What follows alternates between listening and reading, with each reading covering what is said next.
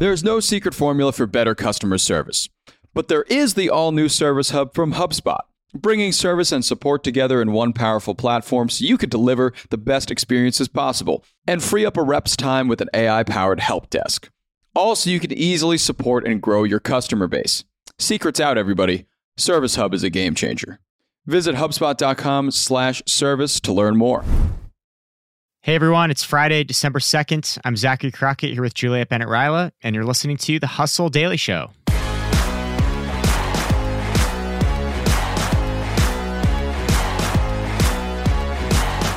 Today, we're talking about mental health. Since the start of the pandemic, mental health startups have received nearly $8 billion in funding to try to make therapy more accessible. But there's some serious hurdles that new entrants have to jump over. Juliet's got the story. But before we get into that, here's what else is going on in business and tech.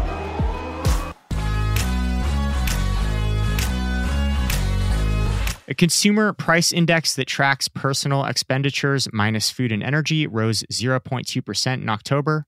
That's slightly less than the Fed's 0.3% estimate, and it suggests that price increases could be slowing, or at the very least stabilizing, after a tumultuous year. Elon Musk has enough going on as is, but his neurotechnology company Neuralink is hoping to hold human clinical trials of its brain implant within the next 6 months. Just remember though, love or hate him, Musk doesn't have a great track record hitting his deadlines. He's also going to need a lot of government approval, which can be a slog to say the least. Speaking of futuristic stuff, OpenAI dropped ChatGPT. That's a chatbot that can answer detailed questions, write code, type essays, and a whole lot more. In other words, the bots are coming for us. Password manager LastPass suffered yet another data breach. That's the second one in 3 months, and it's by the same unauthorized party as last time. But the company does say that there's no evidence that customer data was accessed. We've heard that one before. And lastly, Netflix is expanding its Preview Club from 2,000 members to tens of thousands of subscribers.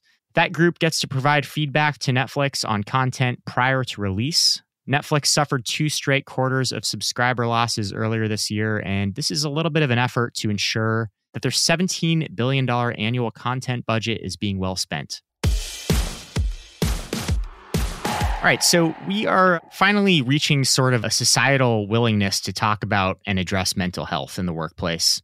And whenever there's a cultural shift like this, there are always a bunch of startups waiting in the wings.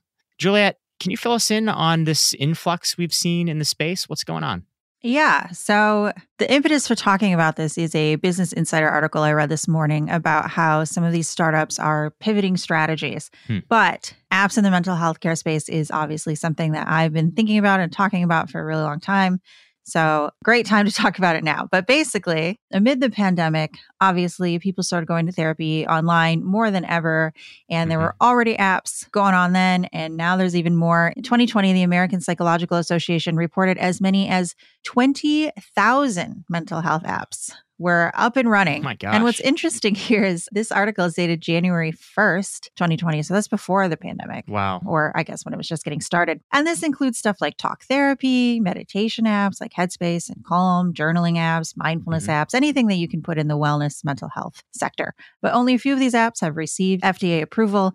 And with these apps, we've seen new hurdles emerge. So one of the existing problems is that you're dealing with confusing insurance systems, financial barriers, too few providers, long wait times, all of this stuff. Now you get these apps and some new hurdles have emerged. A 2020 study found that only 6% of about 300 anxiety and depression apps it reviewed had published evidence, despite claims of being based on evidence-based frameworks. Many of them still don't accept insurance, meaning they're still unaffordable for some patients. Some of the cost-cutting efforts had come at the expense of care, shorter visits. I was reading in that article that Cerebral, I think, had cut its visits with providers to maybe 15 minutes and not even like every week. So hard to get anything done in 15 minutes, really. Exactly. And then, there were concerns over Cerebral and other online platforms prescribing drugs too freely, like Adderall, for example. Jeez. Okay. That's a whole slew of problems. The most concerning to me on there is that only 6% have even published any type of evidence-based framework that their methods are effective. It seems like, this is a kind of a classic startup model of jumping into a space without doing any of the regulatory or sort of formal work that the traditional model of the industry follows. And I think we've seen that. We've seen these apps and maybe they have good intentions and they come along on board, all these startups, and they're like, we're going to disrupt this industry and we're totally going to fix it. And then, shit happens and it's not good. Right. And especially when you're talking about, something as important as mental health. This isn't Uber breaking transportation laws. These are startups that purport to want to help people through some difficult issues. Right. And it's a very well-funded sector. It had received $7.8 billion in funding over the last 2 years. Wow. So a lot of money was being pumped into this. But, another thing is apparently, and this is something I find really funny, and I will tell you why in a second. So apparently in 2018, the cost for a startup to acquire a new patient for DTC care was about $150. And now it's like $500 all the way up to $1,000 per customer. For one customer. Yeah. And this is partially due to competitors flooding the market, privacy updates on certain devices, like your Apple devices. But one thing that I have noticed, I'm going to tell you a story. Let's hear the story. So I was looking for a therapist, in part because there's not a stigma around it. Like it's just, everyone should get one. Yeah. Beneficial for everybody. I finally have insurance. I also have like a chronic illness. So I wanted to talk to somebody about managing that.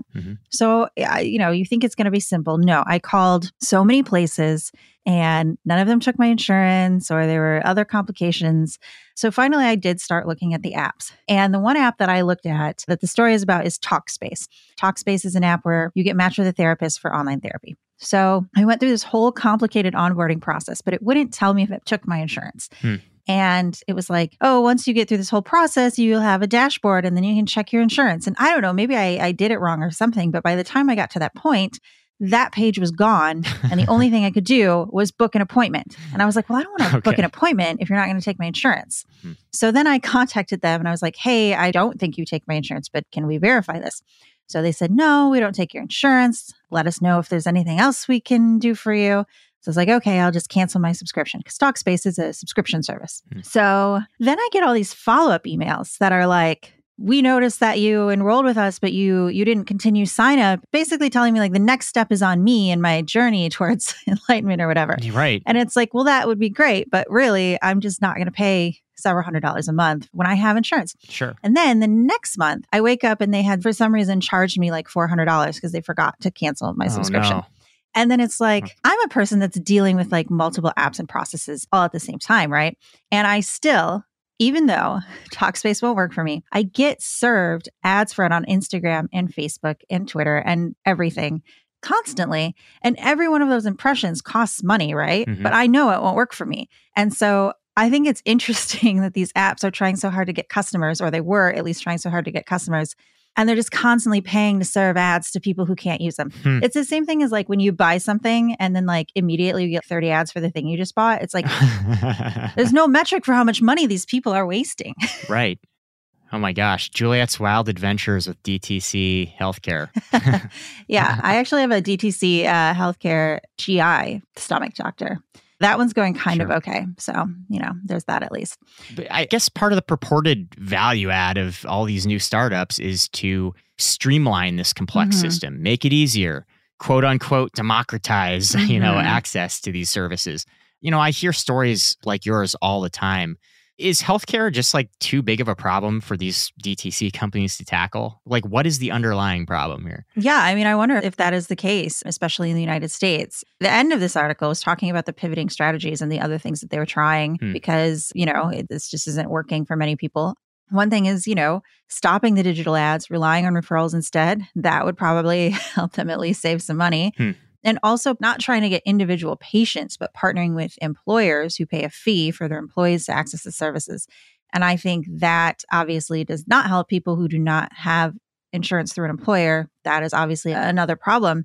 But I have used services through employer health insurance that have worked well and haven't been a super big headache. Until, of course, you switch jobs and then you don't get that service anymore and then you have to find all new providers. But at surface level, that is helpful. And that does, give these apps a bigger client than just, one person at a time. There's also another app called Alma that is apparently working with therapists to help them accept insurance. Now, if you think insurance is complicated as a patient, it is also complicated as a provider. Right. Many therapists do not accept insurance because they get paid less, and then they have a lot of paperwork they need to fill out. They need to go back and forth with your insurance company on whether you need the care. You know how insurance companies are. Right. So at the end of the day, it's just easier to take an out-of-pocket client. Elma is trying to work with them and help them. I did look at Elma, and I found 6 whole therapists in my area that take my insurance, which sounds like not a lot, but it is significantly better than some of the apps that I have looked at. Well, I remember you were telling me a few weeks ago that you tried a different service and like the nearest therapist they recommended, it was like 300 miles away or something. Yes. So virtual visit was your only option there. Yeah. And that's the same is true of Elma. None of them are in person. None of them are hybrid. They're all virtual. But there have been studies that suggest if what you need is, cognitive behavioral therapy or something like that, or just someone to talk to, it can be just as effective online as in person. So that is a way for a lot of people to manage. But, the one thing that I keep coming back to through this journey, because at some point it almost became a game for me, like, oh, let's just see what's wrong with this one and why this one won't work.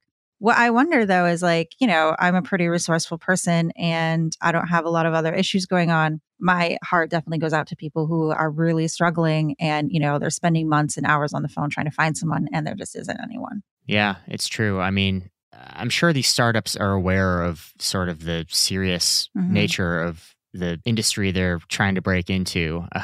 This isn't, child's play. A lot is at stake for the quality and punctuality of these services. Yeah, and it's complicated for them too. I mean, that's why I say I think you can go into something like, I'm going to help people get care with a very good heart and then like wind up completely covered in red tape because, this state doesn't accept that license, but this one does. There's just so much, especially with the United States healthcare system, which is, of course, for profit. Sure. All right. Well, we'll keep an eye on this space. And Juliet, next time you go through one of these ordeals, hopefully you won't have to talk to a therapist about your journey to find a therapist. Yeah, I feel like that's part of the challenge. My first appointment with a therapist will be like, do you know how frustrating it was to find you? Yeah.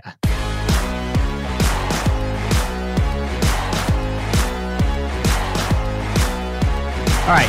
Well, that's going to do it for us today. Thanks for tuning into the Hustle Daily Show. We're a proud part of the HubSpot Podcast Network. Our editor today was Robert Hartwig, and our executive producer was Darren Clark. We've got a lot more tech and business coverage in our newsletter. If you're not subscribed, go get yourself signed up at thehustle.co/email. Have a great Friday, and we'll see you bright and early on Monday.